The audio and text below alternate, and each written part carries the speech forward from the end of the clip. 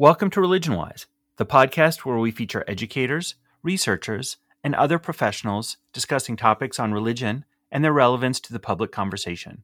My name is Chip Gruen. I'm the director of the Institute for Religious and Cultural Understanding at Muhlenberg College, and I will be the host for this podcast. In this, Season 2 of Religion Wise, we will continue to consider a broad variety of religious and cultural beliefs and practices, and try to understand their place in the contemporary conversation. If you like what you hear, I encourage you to explore the 12 episodes from Season 1 that are available in your favorite podcast app. Also, we would love to hear from you with your questions, comments, or suggestions for future episodes. To reach us, please visit our website at religionandculture.com. There, you will find our contact information and also have the opportunity to support this podcast and the work of the Institute. It's my great pleasure today to welcome Rangina Hamidi to Religion Wise. She currently serves as professor of practice at Arizona State University. Ms. Hamidi fled Afghanistan in 1981 with her family, first to Pakistan, then settling in Northern Virginia in 1988. After the invasion of Afghanistan in 2001, it became possible to return, which she did in 2003, living and working in Kandahar in development projects and education. Her most recent work in the country was as Minister of Education, a role that she filled until the fall of the Afghan government in August of 2021. I think the three poles of her work and her engagement in Afghanistan have been around religion, politics, and education. If nothing else, it shows the complicatedness of the situation and the factors that influence the educational system in Afghanistan. I think it's fair to say that she's had both supporters and detractors in that role and in others. And I think it's also fair to say that there have been understandings and misunderstandings about the confluence of all of those factors that lead to the educational system in the country. More than anything else from talking with Rangina Hamidi is a realization of the complicatedness of the culture, history, politics that lead to a complicated educational system as well. It seems that it is one thing to have an idea about the way that the system should work, whether that be from the religious perspective of those in the country or advisors from the United States and other powers that were interested in rebuilding the country. And that is in stark contrast to the situation on the ground that requires finesse and empathy to a lot of different stakeholders. It's also interesting to think about how these systems are built, how people end up in positions of power, how different regions are affected by the occupation differently, and how that led to different policies and variation in the way that those policies were implemented. Rangina Hamidi, welcome to Religion Wise. Thanks for being here. Thank you for having me. It's an honor. So particularly because, you are a professional working in educational systems, and in particular as the Minister of Education for Afghanistan, I want to start with your own personal experience of education. What was your educational experience, both as a child, as a student, and later as an educator? How did that shape your views of education in general? Well, thank you for that question. I'll try to be brief. I was a refugee child in my whole entire educational journey.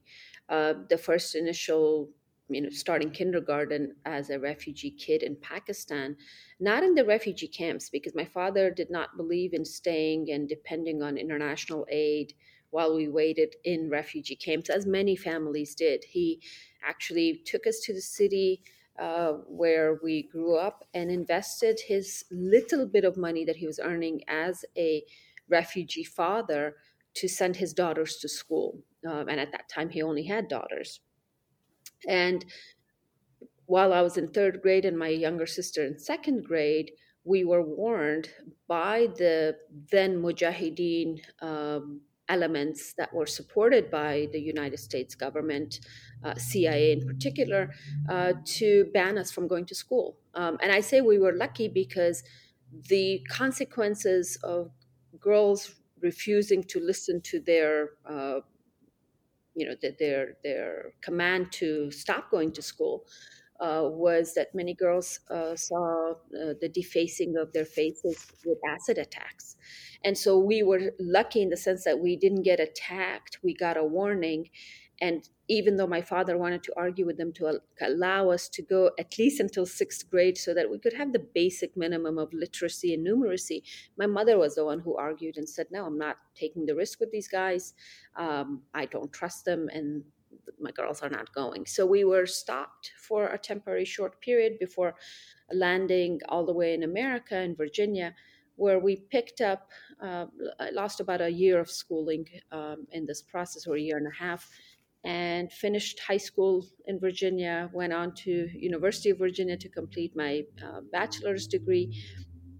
But growing up, particularly after that incident and coming as a refugee in America, there was this intrinsic feeling or knowledge always of understanding the value of education, because we had been stripped away from it, or we'd been taken away from it. And so as little children, fourth graders, fifth graders, there was a lot more maturity and understanding of the value of education because of what I had gone through. And there was always this interest in wanting to do something back for education. How I was going to do it, I had no idea. And so coming and taking the position as Minister of Education, for me, part of it was that personal journey, that if I had not been able to continue my education, I wouldn't be offered the position of Minister of Education. So I knew the value of it personally and professionally. And having had that personal experience and that personal journey as a girl from the country that I was serving back, made my post that more important to me at the professional level. So you mentioned your father, and that you all were refugees in Pakistan first and then came to the United States. But government service generally is something that seems to run in your family. Can you talk a little bit about him and his service to the Afghan government and how this influenced your own work? My father was and is my hero and my best friend. And I am who I am today because of the values and principles that both my parents, but especially my father, instilled in me and in all of my siblings. Um, Growing up with a man who had the principle of working hard, um, he was a very, very hardworking government employee at a level of directorship he had reached before the communist coup of Afghanistan in 1979. And in 1979, up until 1981, two years before we fled, my father had actually, at the time, there were no, fancy calculators or computers or technology programs to enable the Afghan government, particularly the Ministry of Finance staff, to work on reports. And these were all financial reports, all balancing reports. And my dad was working with the customs department, I believe. And what he had done by late 1980s, the story that he would tell us was that he had balanced a multi-year report on imports and exports in the custom department, where he had pretty much tracked every single penny or Afghani that was spent and received. And he told us that the report, when it was finished, and he did it all by hand, so all manual work, and he had spent many, many months, maybe close to a year on this. He took it to the minister's office, and the minister had reviewed it, obviously. And so the minister had called him after the minister had reviewed it. And he said that when the minister looked at him, the minister of finance at that time, I don't know him, I don't remember his name, but he said he had tears in his eyes and looked at my father and said, Mr. Ghulam Haider Hamidi, had you done this work before the coup, meaning because at this time the communist regime is in charge, he said, if you had completed this prior to the coup of the communists, the government would have rewarded you with such great honor because there was a will for looking at such accomplishments. And the minister had repeated and had said, unfortunately, the current government is dealing with its own political rifts and issues and attitudes, that there's no desire to acknowledge people who accomplish such great things. Mhm. And it's that same minister who then warned my father to flee the country and take all of his uh, women that were depending on him. And the women that my father was supporting was, of course, us five daughters that he loved very much, my mother, his own widowed mother, and his own one single sister. So he was responsible for all of us in a patriarchy like Afghanistan. And because he refused to join the communist regime, he was, psychologically and morally against the values of communism. He was working underground within the Ministry of Finance to support the Mujahideen. Um, and the minister had come to know that. So the minister was kind enough to warn my father to leave. Otherwise, he would be killed, because the communists, we have to remember, the communist regime and their leaders committed atrocities against Afghans that, that are probably not far from what the Taliban are doing today. And somehow history has forgotten that. So having that kind of a hardworking, principled, valued father. When we became refugees, I was a child. I was less than 5 years old when we moved to Pakistan.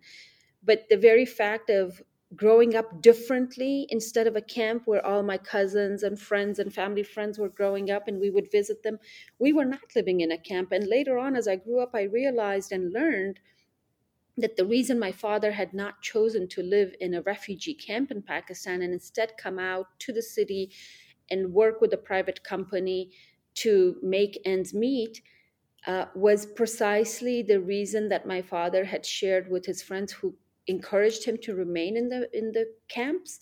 And my father's response, because the camps would provide free food and housing, and there was no expense for that matter. My father's response to them was, I'm a man with two legs and two hands and a brain that works still. Why am I going to depend on rations to support me? So that those values are still critically important in the world. And I'm blessed to have had a father who had those values and who practiced it, and I carried those. And so when in 2007 I had already been in Afghanistan for about close to 5 years, working with the NGO that I was working in. My father would come every year to visit. He took his vacations from America in the company that he was working for 20 years. Um, he would come to visit Afghanistan because he could after 2003 or after 2001. And he was finally inspired to come and join the government again. Unfortunately, this time um, he joined President Karzai's administration and got appointed as mayor of Kandahar city, where I was working. And this time around, unfortunately, his service to his people and his country ended in taking his life, where a suicide bomber attacked him and directly attacked him and only him, which cost him his life on July 27th of 2011. And I was in Kandahar. And so, of course, taking that devastation that a man of principles and values and service to his people, to his land, is something that I will always carry with me. And in addition to the personal journey of wanting to serve the very ministry in which I had the personal experience of being taken out of school or forced out of school. But in addition to that, I also asked, had my father been alive in 2020 when I was offered this ministry, because he was just a natural lover of education, a promoter of education. He supported not only his own children to seek the highest levels of education that they possibly could, but he privately invested in encouraging young men, mostly because at the time that we were growing up, there were more men in Afghanistan who could get education and not enough girls, unfortunately. And he supported many young men to seek education, complete their education, seek higher education. So someone who was just a natural advocate for education, and particularly for his own daughters, he, even though he was not with us in 2020, I knew that he would be so proud to know that his own daughter had taken the role of service to her people in the capacity of Minister of Education. So you have this great example of leadership and working in government and working on separate occasions within the Ministry of Finance first, and then as mayor. And so you're surrounded by that. You see that as an example. Yet I've heard you refer to yourself as a non-political politician, somebody who is not an insider in the way that sometimes we think of politicians being. Can you talk a little bit about how you found yourself in the government position as the Minister of Education in Afghanistan? Thank you for pointing that out, because I don't know if there is a formal definition for a non-political politician. Kind of my own creation in my head. I guess I'm broken in this, because when I say non-political, um, I actually am referencing against uh, the traditional process of how one gets appointed to positions, meaning if they're political parties or political affiliations, oftentimes, an individual or a group of individuals are kind of picked to be the representatives or nominees of that political party to a president or to the leadership of a country to appoint. And whether it's done through a nomination process of the political party or election of both, the common mass populations, and or entities like smaller structures created by these mass populations. So in that regard, I call myself non-political. Neither did my father nor myself belong to any political regime or political entity, whether it was a political party or a political movement. We didn't belong to any. In fact, I remember, when I was a college student in Virginia, and this is in the late 1990s, when the Taliban were running Afghanistan at the time, or in charge of Afghanistan at that time.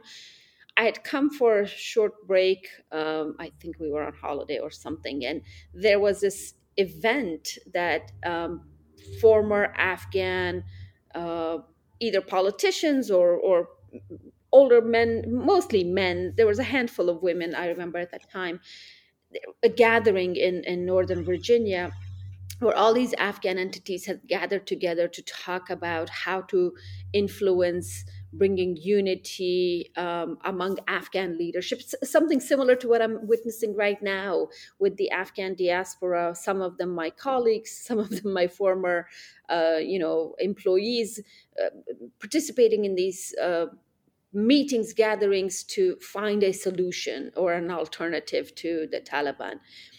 And my dad took me to that meeting as a young college student, only because I was still interested in wanting to learn more about Afghanistan. And there was a very, very interesting thing that I witnessed with my father, which I think shaped my political affiliation, or the lack of the will to join a political team or political affiliation, or be affiliated with any politics directly. All these people were getting up, and it was a room full of maybe 150 men or so. Everybody would get up and boast about these individuals that were supposedly fighting the war, fighting jihad, fighting, whatever. Some calling some individuals heroes, others calling other individuals monsters. At the end of it, they were all fighting a war, and all of them had guns and ammunitions, and the leftover weapons that the U.S. had given Afghans since early 1980s to fight the Russians. And then once the Russians left in 1989, then Afghan men and warlords and gun lords basically got up and started killing each other for power. Um, Logically, it makes sense to say that they were all culprits. There was no hero among them. They were all killing each other and Afghans, ordinary poor Afghans, destroying Afghanistan for power. And so this meeting got really heated because it was divided. And the interesting thing was, it was about unity, how to bring about divisions closer. And my dad, at the very end, gets up on the stage and he just started blatantly cussing every single one of those leaders. Those who call some individuals heroes, he started cussing them. The ones that were being cussed at, he was cussing them. And I mean, the language that was used in the meeting, everybody was very not very professional with their words. And my dad, joined in that conversation. And at the end, he said, they're all responsible for the destruction of Afghanistan and its people. And I don't care which tribe, which region, which province, which language they speak, because a killer has no identity.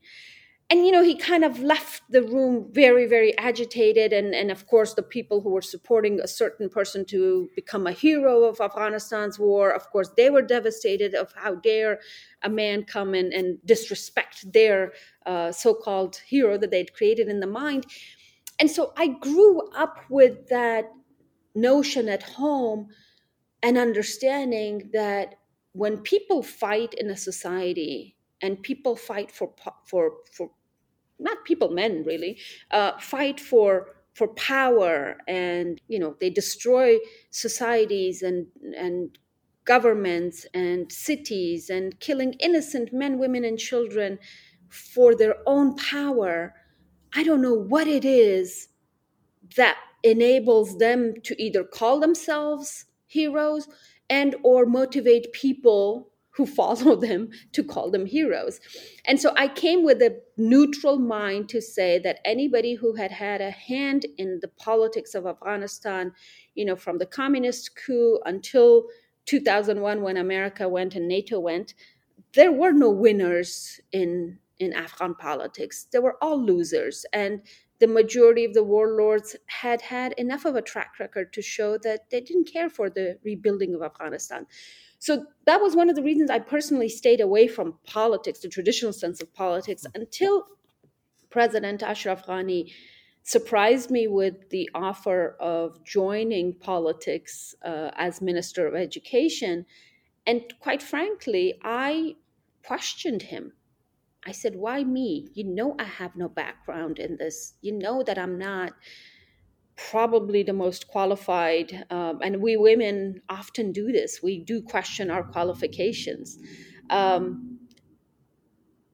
my sense and qualifications was not that I was not capable of running an institution as big as the Ministry of Education, but more so, I had no experience with how government affairs were run.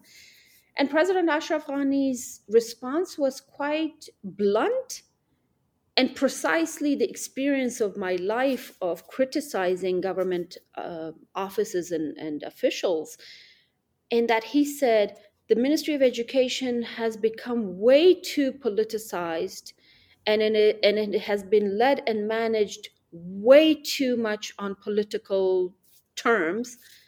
The reason I want to bring you is precisely to try to depoliticize an institution as important as the Ministry of Education.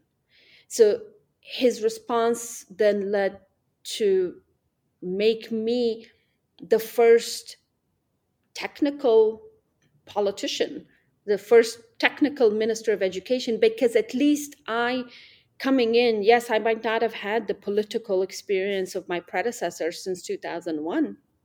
All men, of course, and all politicians. But at least I had come with understanding what it takes to run a school, what it takes to have qualified teachers, what it takes to assess students' progress and development as they learn and as they, develop their minds, how to make learning interesting, what does it mean to have a good curriculum versus a bad curriculum, and how, the role that a curriculum really ultimately plays in the child's mind, in the development of an education process for a child. So I had that background and I had that understanding. And so in retrospect, when I was questioning my qualifications, I think in the past, since 2001, I probably was the most qualified in terms of the sector of education to have led this institution.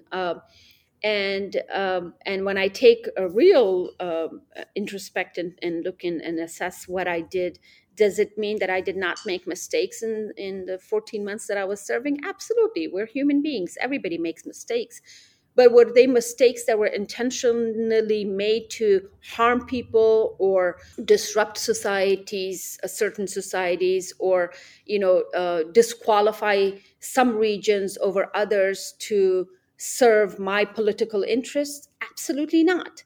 And so for that, I'm proud of the fact of my service, that I served with honesty, with integrity, with understanding that I inherited a ministry that had been unfair to certain pockets of the populations across Afghanistan over 20 years. I inherited a ministry's curriculum that had been basically a trash can model of people, experts, specialists coming from various different backgrounds and experiences, and just kind of dumping everything that everybody thought was important and relevant for Afghan children to learn. And for the first time in 20 years, I and my administrative team and group of advisors, and it was a handful, not a lot, in fact, just 3 advisors, we decided that we were going to re-envision a vision for the Ministry of Education that would make learning an important element for the future of Afghanistan and its children. I inherited a ministry that had no vision. Nobody knew what we were working towards. So when I talk about being a non-political politician, that is what I mean, is that I focused on education as a technical sector of service, and my clients in this ministry or in this position were the millions of children that we were serving and the teachers that were providing the teaching for them. My non-political politician role did not focus on pleasing parliamentarians or other government officials or stakeholders such as the donor community. I refused to speak the language to please the donor community simply because they were providing the dollars and the funds to run this institution. Instead, I focused on how did we, as a Ministry of Education, dare to create a vision of a country that looked different than what we had in 2020, 10 years from then, or 40 years from then. And so in that regards, I guess the simple definition is this is what politicians are supposed to do, right? When you appoint politicians to leadership positions in these various sectors, common sense is that you look at the sector, you look at its most direct beneficiaries and clients, and you work to empower the system to serve your utmost important client, in our case, the children. And that's what, in my opinion, that's what politicians are supposed to do. But unfortunately, globally, there's this trend that politicians don't work for the interests of people. They work for the interests of lobbyist groups, stakeholders, policymakers in other sectors. And in our context of Afghanistan, the various many warlords and drug lords and power brokers who were sitting either in the parliament for their own financial personal benefits, and or outside of the parliament, who were basically wanting to control every aspect of every decision that the government was making. And I stood strong and proudly against those. And by not getting the vote of confidence from our corrupt parliament, I'm actually proud to say that that gave me even more energy to focus on my vision rather than serve the interests of the parliamentarian. So that's how my definition of non-political politician is. And I'm sorry it's too long, but you guys. No, that's great. That's great. So, as this outsider to the political system, but not the education system, right? You saw this need for these significant reforms, and we can talk about others of those. But I wanted to sort of touch on a major part of the public conversation in the United States when education in Afghanistan comes up, or when the topic of Afghanistan comes up generally, is about gender, about girls and women. And obviously, you had a major stake, not only personally and professionally, in including girls and young women in the educational system. Can you talk about how you work to address and change traditional ideas about that in education in Afghanistan? And then, included in that is obviously some of the more traditional or conservative religious ideas that would be a barrier to you as well. Thank you. Thank you for that question. And in fact, I cringe when I look or participate or I'm an audience member in some of these conversations that really address the very complex and critical issue of education in Afghanistan in general, but most particularly the past year, the world has focused on girls' education in Afghanistan. Automatically, we've kind of assumed that everything is perfect for the boys and that there's no problems with it, because when we talk about any conversation or any topic that starts with education issue in Afghanistan, the focus directly only moves to girls' education, particularly girls' education from grade 7 to 12, which is currently either on hold or banned by the Taliban administration. And so I want to take a little bit of your time to take us back. There's this assumption, there's this general global assumption that all the children of Afghanistan from 2001, all boys and all girls, were going to schools, either private schools or public schools, and everybody was becoming educated, and it was this bed of roses. And then all of a sudden Taliban come and boom, then girls are banned from going to school. I just want to share, we had no data at the ministry, even after 20 years of investment and billions of dollars, channeled through the government of Afghanistan. I was amazed at the fact that the Ministry of Education had no data to share with its own leadership and or the world about tracking how many girls throughout Afghanistan actually were in school. So the initial data under question was the actual number of students. So boys and girls included. We had variations that we were quoting from 7 million to about 11 million. Anybody who's a scientist or a researcher knows that a variation of 4 million children is no insignificant amount. And my question to the international community for investing and working with the Ministry of Education for 20 years is that how come nobody ever raised that to find out how many number of students did we actually have in the system? Was it 7 million or was it 11 million or something in between? And so not even having that simple data, which leads to then what percentage of that data was actually girls. The numbers that I always used to get was somewhere in the range of 35 to about 45%, but probably in the 40%. So even if we consider that it was in the 40%, out of the 40% of student body in Afghanistan of school attendance being girls, what percentage of that 40% students who started school in grade 1 actually finished 12th grade?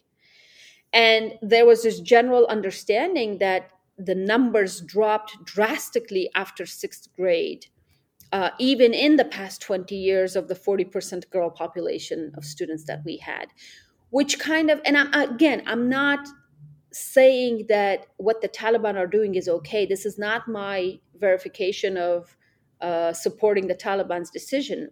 That the Taliban's decision has no basis of stopping girls from going beyond seventh grade. However, we need to be educated about what we had in the country that kind of led to the current situation. And so, not having any of that data to realize what percentage of girls actually did complete the 12 years of education, and then what percentage of those who completed actually went on to higher education, that's something that is beyond the Ministry of Education, and we never had the time to look into that. These were the important questions that never got answered because there was no data available. Additionally, the past 20 years of the ministry's experience led me, and with data, led me to believe the data that we did finally ended up collecting in the short time that I was there, is that looking at the allocation of resources, both human capital as well as financial resources since 2001, there were areas in Afghanistan, particularly the south and the east, the areas which are unfortunately now kind of experiencing the highest devastation of the Taliban ruling. So the provinces that fall into these areas are Kandahar, Helmand, Zabul, Uruzgan, Paktika, Paktia, Khost, the south and southeast belt, where it was very, very difficult to find schools for girls outside of major cities. If they existed, they were not outside of major cities.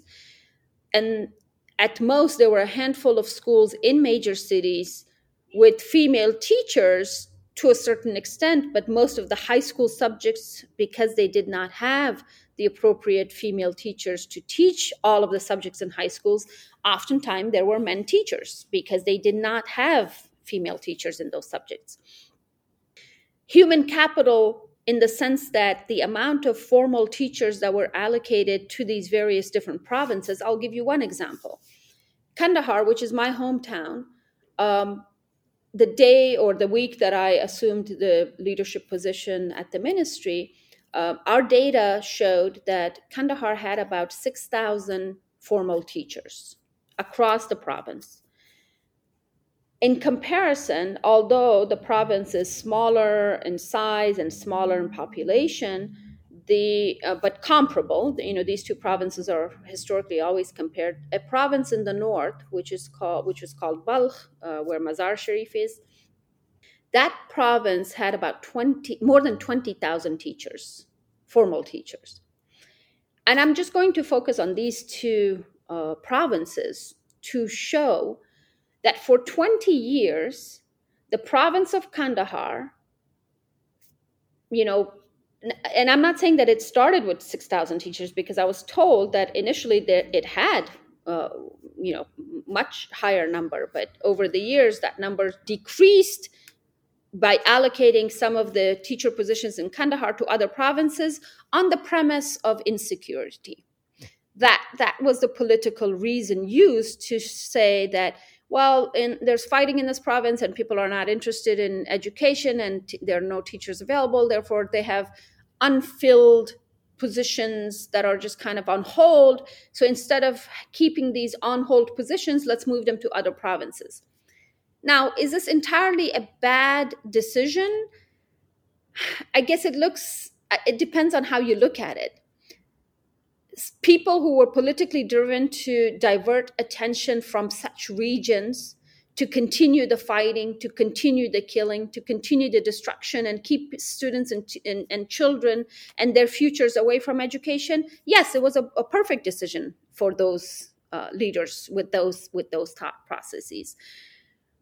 And today, in retrospect, looking at that data, or having received that data when I was in the position, I'm not surprised that many of the foot soldiers of regimes like the Taliban happen to be from the regions where there were no schools, where there was no investment made in the past 20 years to motivate societies to send their children to school, including boys, not just girls. I'm not talking about girls, I'm talking about boys as well. And so the injustice that was served internally, nationally in the country for 20 years, or that lasted 20 some years, is no surprise of how the results have turned out to be. In Balkh province, from the reports that I gather and the information that I'm still receiving, girls have not been stopped from going to school since the fall last August. Girls continue to go to school. The doors to education up until 12th grade are still open. And I'm happy for that. As a mother, as a woman leader, I'm extremely happy that there are at least some corners of our country that are still able to continue on their education and their journey to education without problems. So it makes me happy for them, but it also makes me think how unjust we leaders have been to enable some societies and some regions to continue to progress and develop, and strategically and actively stop and prevent others from progressing and developing.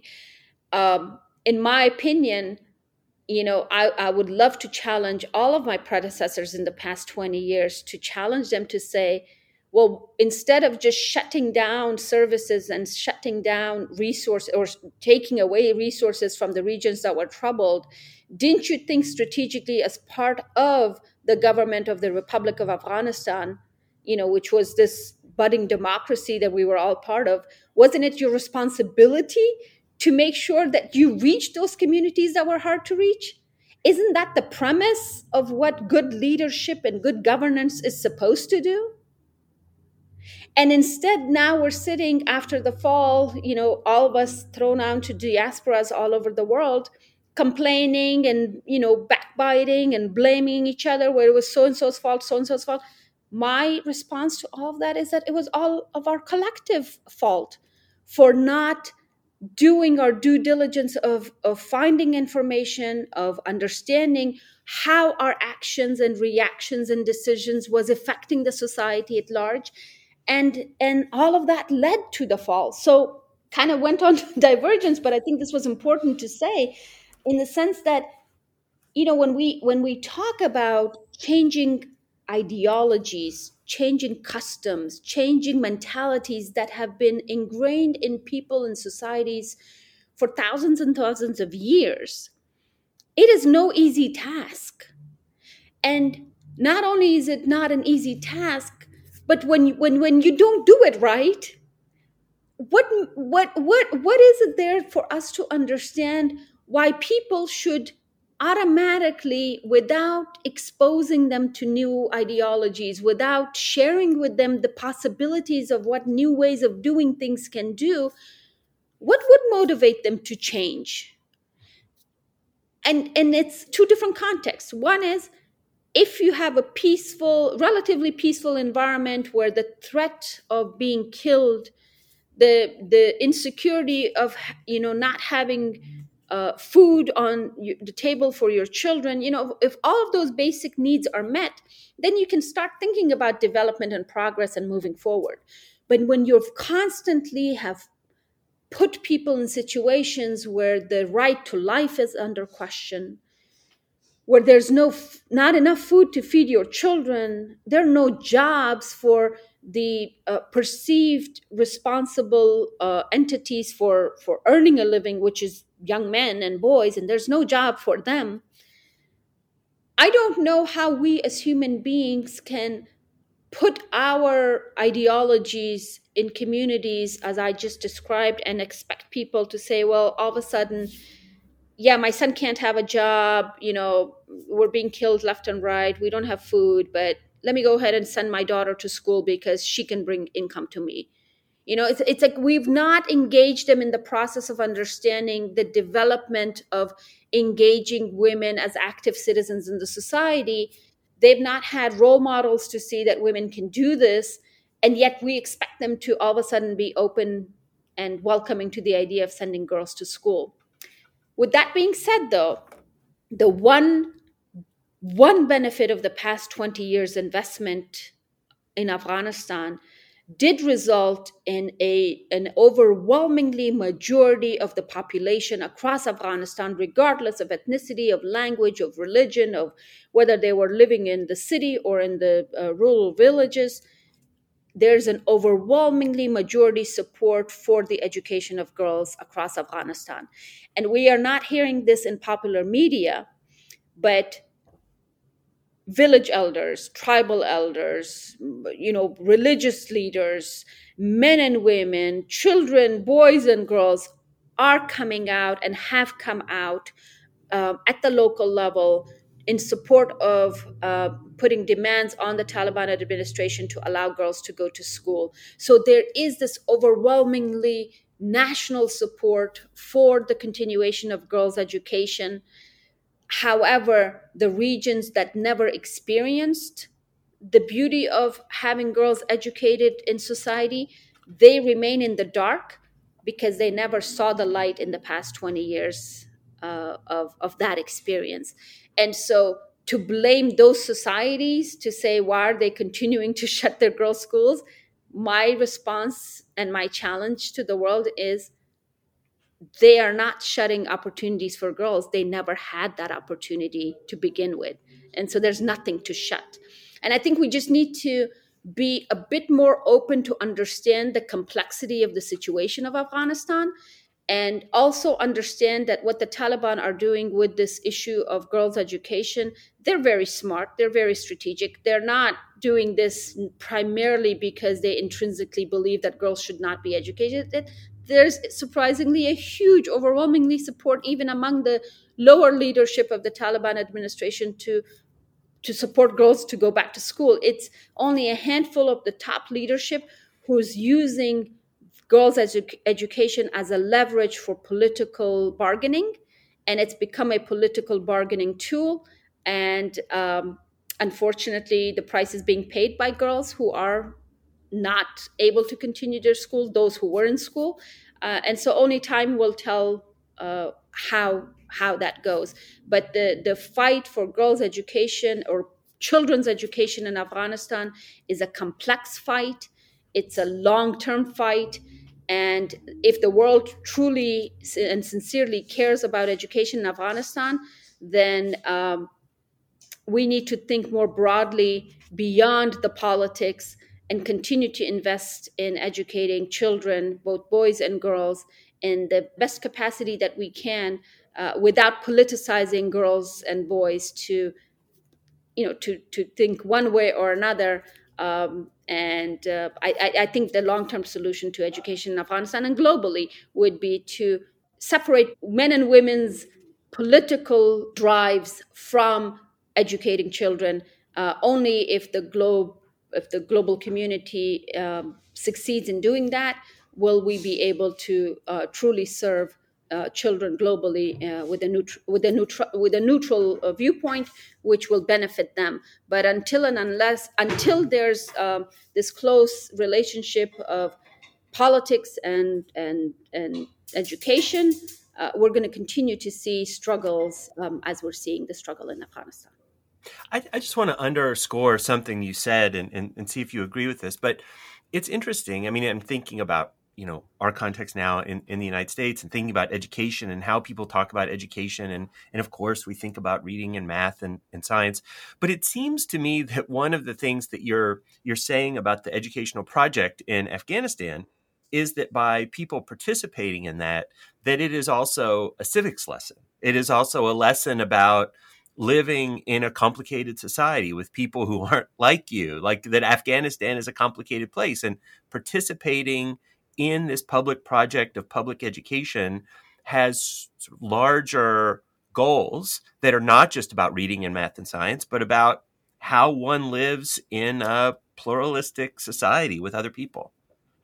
You've nailed it here, Chip. And this was precisely one of the challenges that I discovered, in that there was this push to teach children. I mean, there's this again, there's not a single entity in the world that we can call, including a regime like the Taliban, that don't think that education is important. The reason the Taliban are banning girls from education is because they know the value of it. That's why they're banning it. If it was not something important in their eyes, why would they even busy themselves with this topic, right?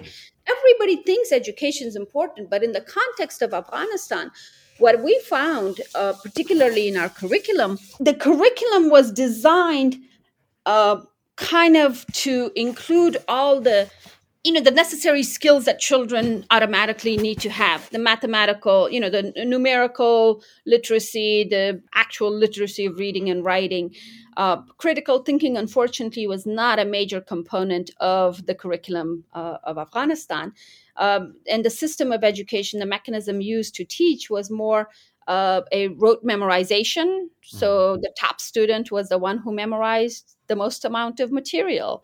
And so, in a pluralistic, divided society like Afghanistan, that has politically become what it has since, the Russian invasion or the communist regime's coup in 1979, it was the responsibility of the Ministry of Education to create a curriculum that would bring the various factions back together and lead the education leaders to bring consensus to the understanding of what it meant to be an Afghan, to work on this national identity, to work on this national vision for what we wanted to do with this broken country called Afghanistan, because the children are the future leaders of this country, right? The warlords and the drug lords that everybody complains about, they're not going to live forever. Hopefully they're going to leave one day. And so who's going to be then the next generation leaders? And it was really up to the Ministry of Education to kind of set the foundation for the value system that we would want in our leaders. Unfortunately, maybe 20 years was not enough time for people to really think through. But for me, that was the obvious thing, that the mission and the vision of the Ministry of Education was to instill the values within our mass population of children as they're growing up, to bring them together, to unify them, to help, to have them respect one another, rather than continue to push the divisions that unfortunately we witnessed every day across the country for almost 20 years, which of course then led to the fall. So you're absolutely right. The Ministry of Education, and even here in America, it's an interesting comparison that I'm making to America now. I'm not involved, obviously, in the administration by any form in my new home, but my daughter is attending a public school in the state of Arizona. And to be quite honest, I'm amazed by the lack of proper attention by at least my state administrators to. I don't know enough about it to know whether it's funding that is causing issue. Is there not enough funding to have the problems that it has? But I can speak from my daughter's school, but nationally we hear this conversation around a deficit of teachers. Many teachers don't want to remain in these jobs anymore. It's hard to recruit teachers, to qualified and quality teachers, to bring them on board to teach. And one of the most important factors in education, as we all know globally, is the quality of a teacher. If we don't invest in keeping and retaining our good teachers, how do we expect this sector to move forward? And again, similarly, it is the children of today who are going to be the leaders of tomorrow. And if we're not making the proper investments today, what kind of a future are we creating for ourselves as the great, great nation called America in the world? So it's critically important. So, but kind of in comparison, now that I've come here and I understand and I see the challenges that the Ministry of Education or the sector of education has, even issues and problems in a country like America, imagine that problems, or these problems, are 100-fold in a country like Afghanistan that has no economy right now, that has no infrastructure, that has no proper government even anymore to address it. So I hope that listeners can understand that the wish or the desire of the global community to educate children in countries like Afghanistan is a wonderful and a admirable desire. But when it comes to the nitty gritty of how to go about doing it, it is not so easy, and it is not, and it cannot be done with the appropriate investment, both financially and either morally or psychologically. So right now, the situation in Afghanistan, I mean, most of the headlines, that we hear in the U.S. and from our media outlets are about the Taliban government floundering, not being up to the task of running the country in all kinds of ways, right? That they just, the ministries aren't properly staffed, the garbage isn't picked up, right? That's sort of the basic, nuts and bolts of running a society, running a country are not present with the current administration. What do you think that does for education? Does that just make regions sort of operate independently, or independent schools? Are there religious organizations that are going to step into that breach? What does education look like in Afghanistan with a not functioning federal government?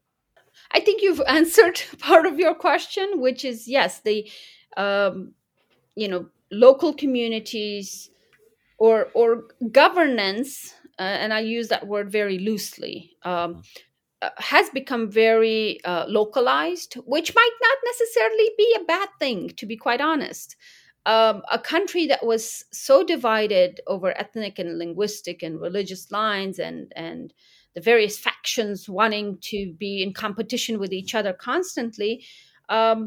My experience of the past 20 years of Afghanistan kind of tells me that maybe a strong centralized government is maybe not possible. And maybe there is a need for a more decentralized approach to uh, uh, governing and running the affairs of the country. The challenge, though, with that proposal, which is kind of pushed by many sectors in the country, both outside and inside the country, is that today in the global community that we live, some people who have been savvy in the past 45 years, they've learned languages of the international community, they've become educated, they're a lot more connected to some global leaders and countries, much more so in their connectivity than other regions. It is going to be that unjust service or unjust way of continuing the serving or the governance of a people divided by the regions, because those with stronger connections, with stronger financial support from perhaps some neighboring countries, they'll have far more leverage over those areas and those communities that don't. So the role of a central government is still critically important to make sure that we don't neglect certain societies over others across the country. Remember, it is 40 million people, and at the moment it's 34 provinces. So this is no small, nation to just kind of let things be governed by itself. But there is one interesting thing that kind of comes to mind when we talk about Taliban. There's this assumption, and I know where the world is coming from, or to this, but there's this assumption that the Taliban have a background, or should have a background, to govern and to administer. I want to challenge our listeners to think about, where did these Taliban, the members of the leadership of the Taliban, come from? What is their experience? What is their knowledge? And remember, for the past 20 years, they were fighting mainly in mountainous areas, very little access to infrastructure development services. They've killed in the name of the jihad that they believe in. They've been trained in uh, terrorist training camps not so far from Afghanistan's border in our neighboring country of Pakistan, um, away from women, away from girls, away from a normal functioning society. Um, and what happens in these training camps? There's plenty of resources now available out for people to search the conditions under which these young boys are trained and raised. So to expect these people to know the very capacities and capabilities that were, kind of invested in the previous government's staff and the young men and women who went abroad and got master's degrees, PhDs, training, building capacities both internally and externally outside of the country. I think it's just not fair to compare the Taliban, to expect them to deliver the same services in the same format as the previous administration did. They're simply not going to be able to do that, period. Unless, of course, my frustration is the world knew that. The world knew in 2017 when the Trump administration, sent a delegation led by Khalilzad to negotiate with the Taliban. They should have done their homework to understand who the Taliban were. In what capacity were they going to negotiate with them? And by completely neglecting the Afghan government in this process of so-called peace talks, they kind of empowered the Taliban and kind of ratified the Taliban to make the Taliban think that they were such great beings that they could potentially run a nation state called Afghanistan. And so, the responsibility, in my opinion, really is put on the U.S. administration under Trump's administration, who began the process. And then the Biden administration, without taking the time to assess and to analyze what these supposed peace talks could lead to, and by completely neglecting and not supporting the Afghan Republic, government in place, the Biden administration made the mistake of turning its head away from the government that was intact. And the decisions led to the fall of the republic, which was an automatic win for the Taliban. And of course, nobody prepared for how the Taliban were going to govern this country, or whether they're capable of it or not. But I laugh at some of the recommendations or requests by the international community towards Taliban. For example, the UN and the US administration constantly calls for the Taliban administration to be inclusive. And I laugh at that, because when we talk about inclusivity, there's a premise, there's an understanding of some logic and some sense prior to opening up and becoming inclusive. And why are we expecting the Taliban, and how are we even expecting the Taliban to have those values intact? And then in retrospect, if we are honest and truly honest with ourselves, were some of the elements in the government of Afghanistan, since 2001, were they inclusive in their activities? Particularly the security sector. Were we inclusive in making sure that all elements of Afghanistan, or all people of Afghanistan, were included in the, foot soldiers, in the leadership positions of the security sector? It was predominantly led by one particular group of people in Afghanistan, and they had a monopoly over this. So I sit and reflect on these conversations, which kind of make me think that it's a deja vu. When the republic was intact and certain elements of the republic were very exclusive in their operation of how they ran and managed their institutions, now those same people are asking and demanding the Taliban to be inclusive. I just don't think that there's deep enough conversations around this issue to understand who the Taliban are, what their mission and vision is in this. And for me, it's clear the Taliban's vision is not to govern a democratic country providing service to all its citizens and people, and whether the mass majority of the population is happy or not is not a mandate of their policy. And to expect them otherwise is probably a wishful thinking.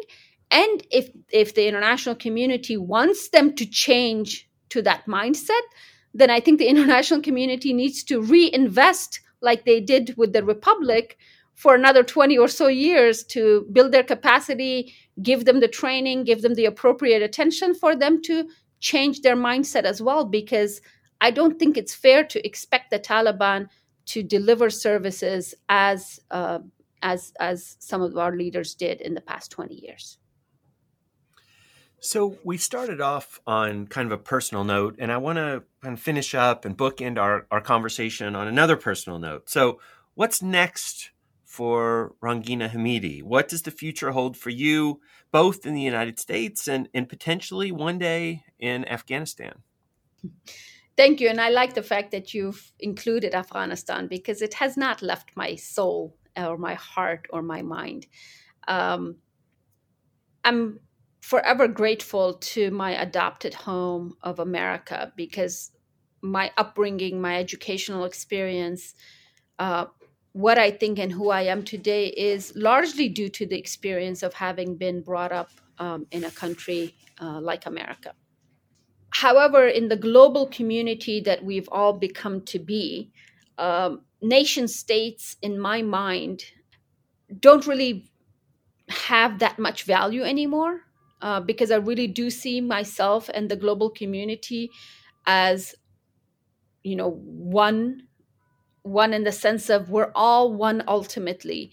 Yes, there are these symbolic boundaries that we've created from and we've inherited from centuries before us that define each country as with its boundary. But with the technology and the way how the global community works, and our ability to communicate within seconds with people across the globe, I really don't see myself bound to one boundary versus another. I really do see myself as a global citizen, and I know that within my body and my soul, I share two geographies. One being Afghanistan, where I was born and where my roots are from, and then the other is the geography of America, where I was raised and I've become an adult here, and my thought process has developed here. The past 20 years when I went to Afghanistan, I really did it partly because it was to serve, my people that I share roots with, but also to serve as a bridge between my adopted home of America and my birth home of Afghanistan.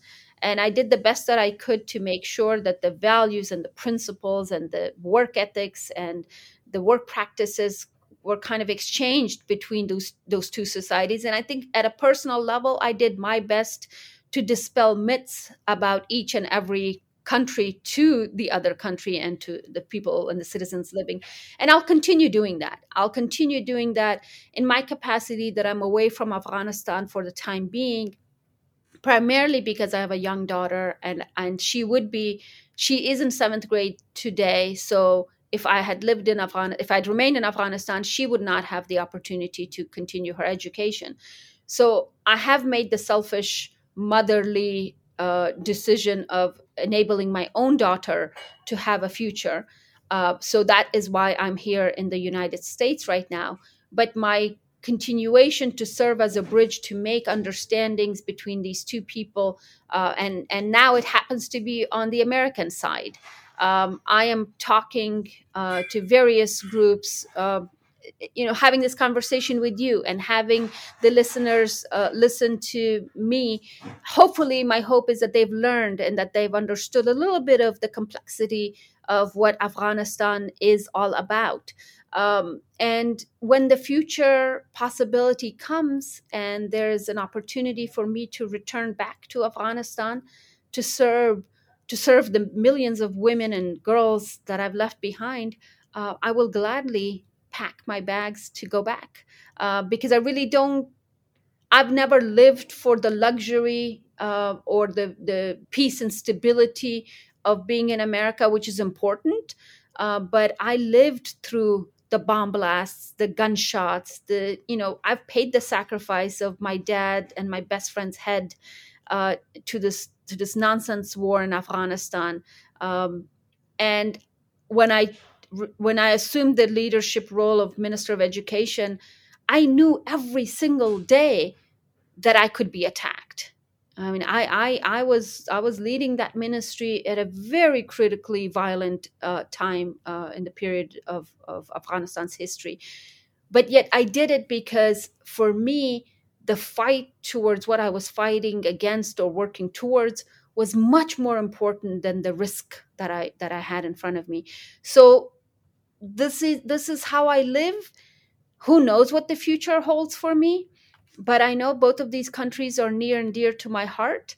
And wherever I might be physically, morally, and emotionally, I'm going to be committed to working towards peace and development and prosperity for all people all over the world, particularly in a country as devastated as my birth country, Afghanistan. So we've talked a little bit about the various regions of Afghanistan. You've talked a little bit about, I mean, obviously there's a region around Kabul. There is Kandahar, where you're from. There is a lot of diversity in the different people, the different regions.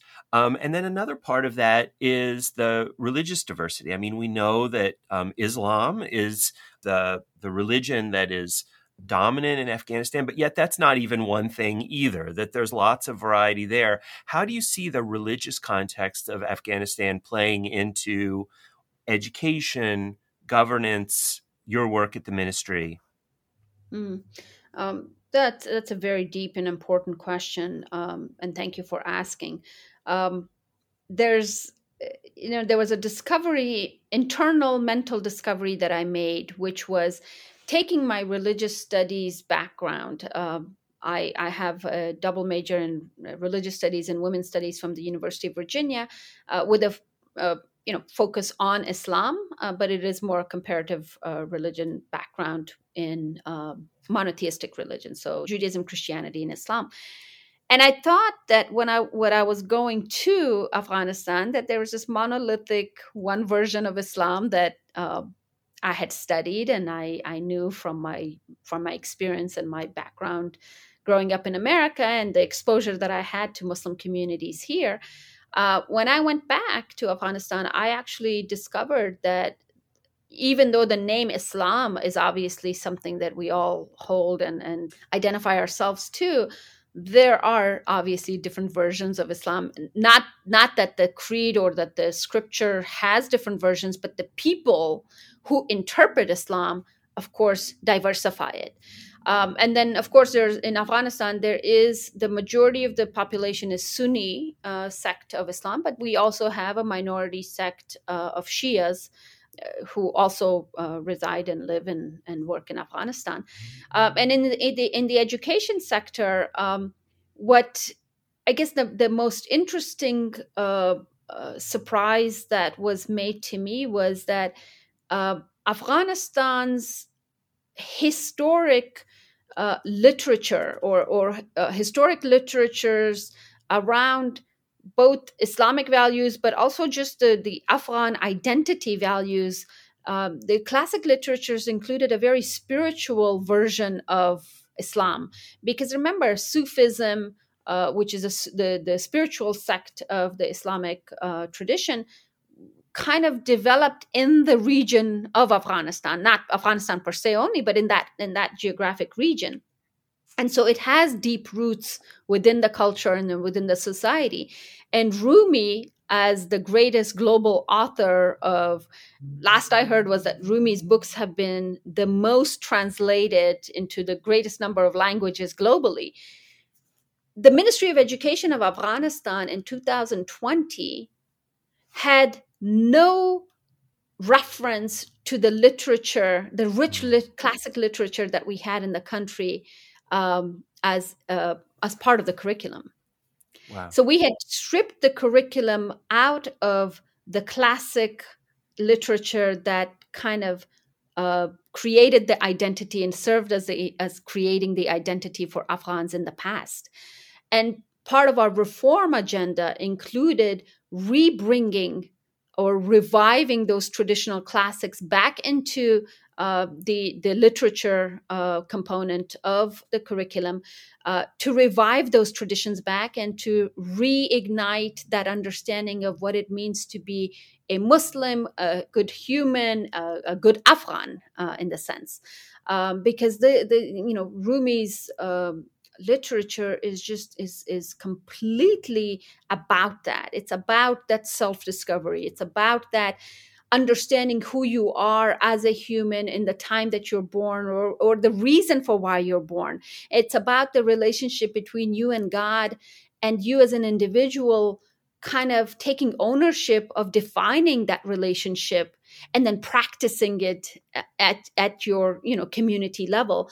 And unfortunately, the 4 decades of war and destruction that my country and my people have seen, it has pushed people away from being in touch with their spirituality of the version of Islam that had for centuries been practiced in Afghanistan, but instead kind of pushed people to go into that dry political, the Wahhabi version, which has definitely found its place within the communities across Afghanistan, because it's the political, violent version that has been introduced, and a lot of the youth has been mobilized around this idea of taking arms to become, to be a jihadist, or to play jihad. That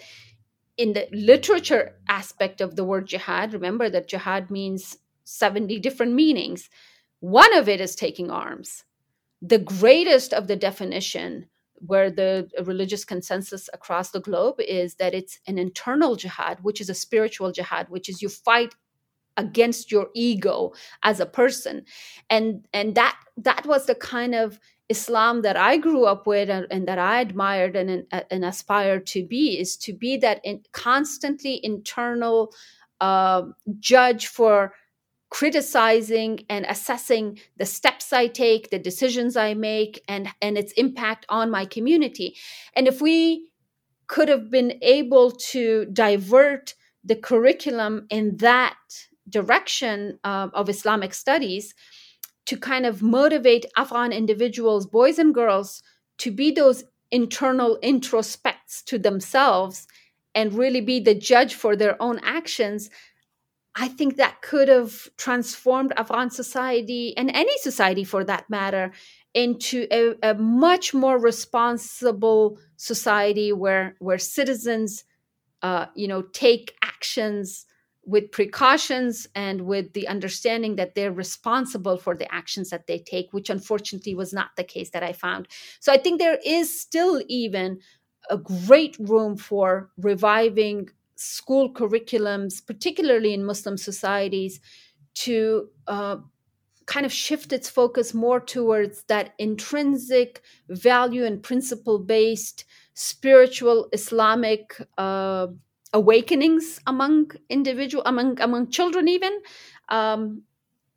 rather than this hardcore militarized version of Islam that is politically driven by political leaders across the globe. And we started the conversation. We attempted to bring this reform. Unfortunately, we didn't succeed at the time, but hopefully if there are opportunities in the future, not necessarily as Minister of Education, but I will continue to work towards reviving the spiritual aspect of Islam within societies, because I really believe that Afghanistan, more than any other country in the world today, needs that spiritual awakening to understand who we are, why we're here, and why are we going through the struggles that we have been going through for more than 4 decades.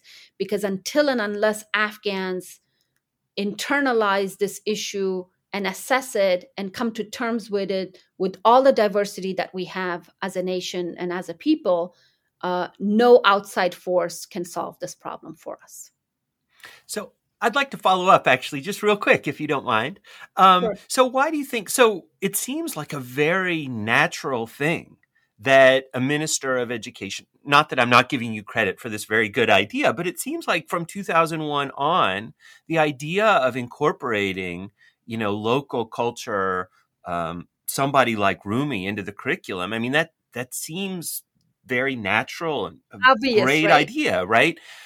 Why do you think that it took 20 years?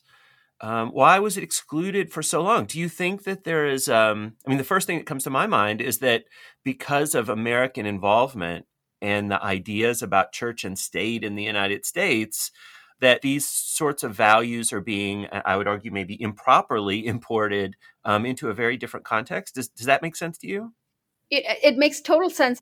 The battle between religious education versus the so-called secular modern education, and you nailed it on this too. The donor community driven by this, we don't want to deal with religion. Yet, in a country that is titled the Islamic Republic of Afghanistan, and its very first article of the Constitution stated, it doesn't just stated that Sharia law is above any other law, including the Constitution of Afghanistan. How do you separate religion or spirituality from that community? And because Ministry of Education's predominant funding, or almost 100% of the budget, was coming from donor funding, they simply did not want to address it. One, but second, it also entailed,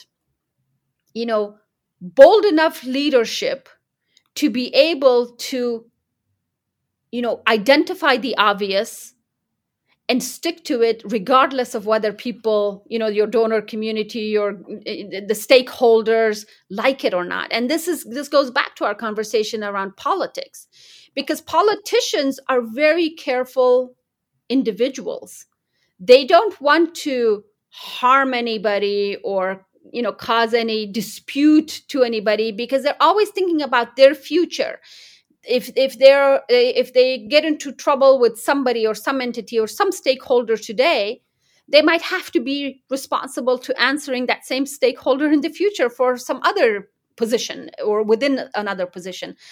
But someone like me, who had no interest in being responsible to various stakeholders per se, for me, it was obvious as someone who had, started an international school with the foundation of Islamic values, because those were our three mottos: Islamic foundation, Afghan values, international curriculum.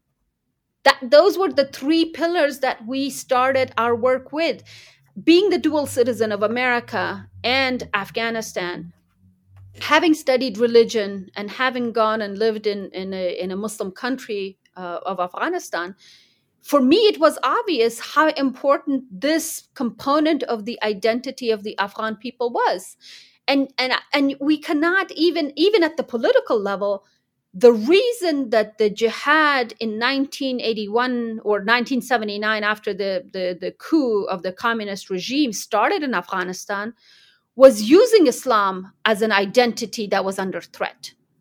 US succeeded in breaking Russia apart in Afghanistan's fight because we mobilized people around the notion of, you're fighting this war not because you're saving Afghanistan from Russia, but because this is what God wants you to do.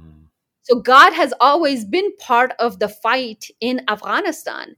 It continues to be the motivator. The Taliban fought for, the last 20 years. Every time a suicide bomber blew himself up and killed innocent people, that suicide bomber took pride in the fact that he was doing this for a greater cause that was God's cause. So remember, Afghanistan never can be separated from its religion. And it's interesting, some of my colleagues or countrymen and women on international stages get up today and say and talk about secular curriculum. Afghanistan never had a secular curriculum, never historically. Even in the past 20 years with the international investment and the donor community there and, supposedly democracy, 30% of our curriculum's time, even in the modern schools, was Islamic education. So Islam or religion has never really separated itself from the day-to-day life of Afghan citizens, whether they were living in the city or in the rural, villages. However, of course, the rural villages hold on to those conservative ideologies that they think are religious or inspired by religion much harder and much closer than the city dwellers, because the city dwellers across the globe have a tendency of changing ideologies. But the core is always there. And so my quest and my team's quest in trying to address the religious aspect of our teaching to shift its gear from the hardcore dry version of Islam that was being taught to our children to make it more spiritually inspired and bring that spiritual personal component into it so that it was more relevant to the individuals, to the children, to understand really who they were and who they are as beings being born in this world and in this particular time. I think that was a critically important step in the reform that we were trying to take. But again, my predecessors, I don't know why they didn't do it, because as you say, it was obvious. But my only understanding is probably because of the politics that they were trying to play. And I luckily didn't have to do that. All right. Rangina Hamidi, thank you very much for joining us on Religion Wise. This has been great. All the best to you and whatever the future holds. Thank you very much. Thank you. This has been Religion Wise, a podcast produced by the Institute for Religious and Cultural Understanding of Muhlenberg College. Religion Wise is produced and directed by Christine Flicker. For more information about additional programming or to make an inquiry about a speaking engagement, please visit our website at religionandculture.com. There, you'll find our contact information, links to other programming, and have the opportunity to support the work of the Institute. Please subscribe to Religion Wise wherever you get your podcasts. We look forward to seeing you next time.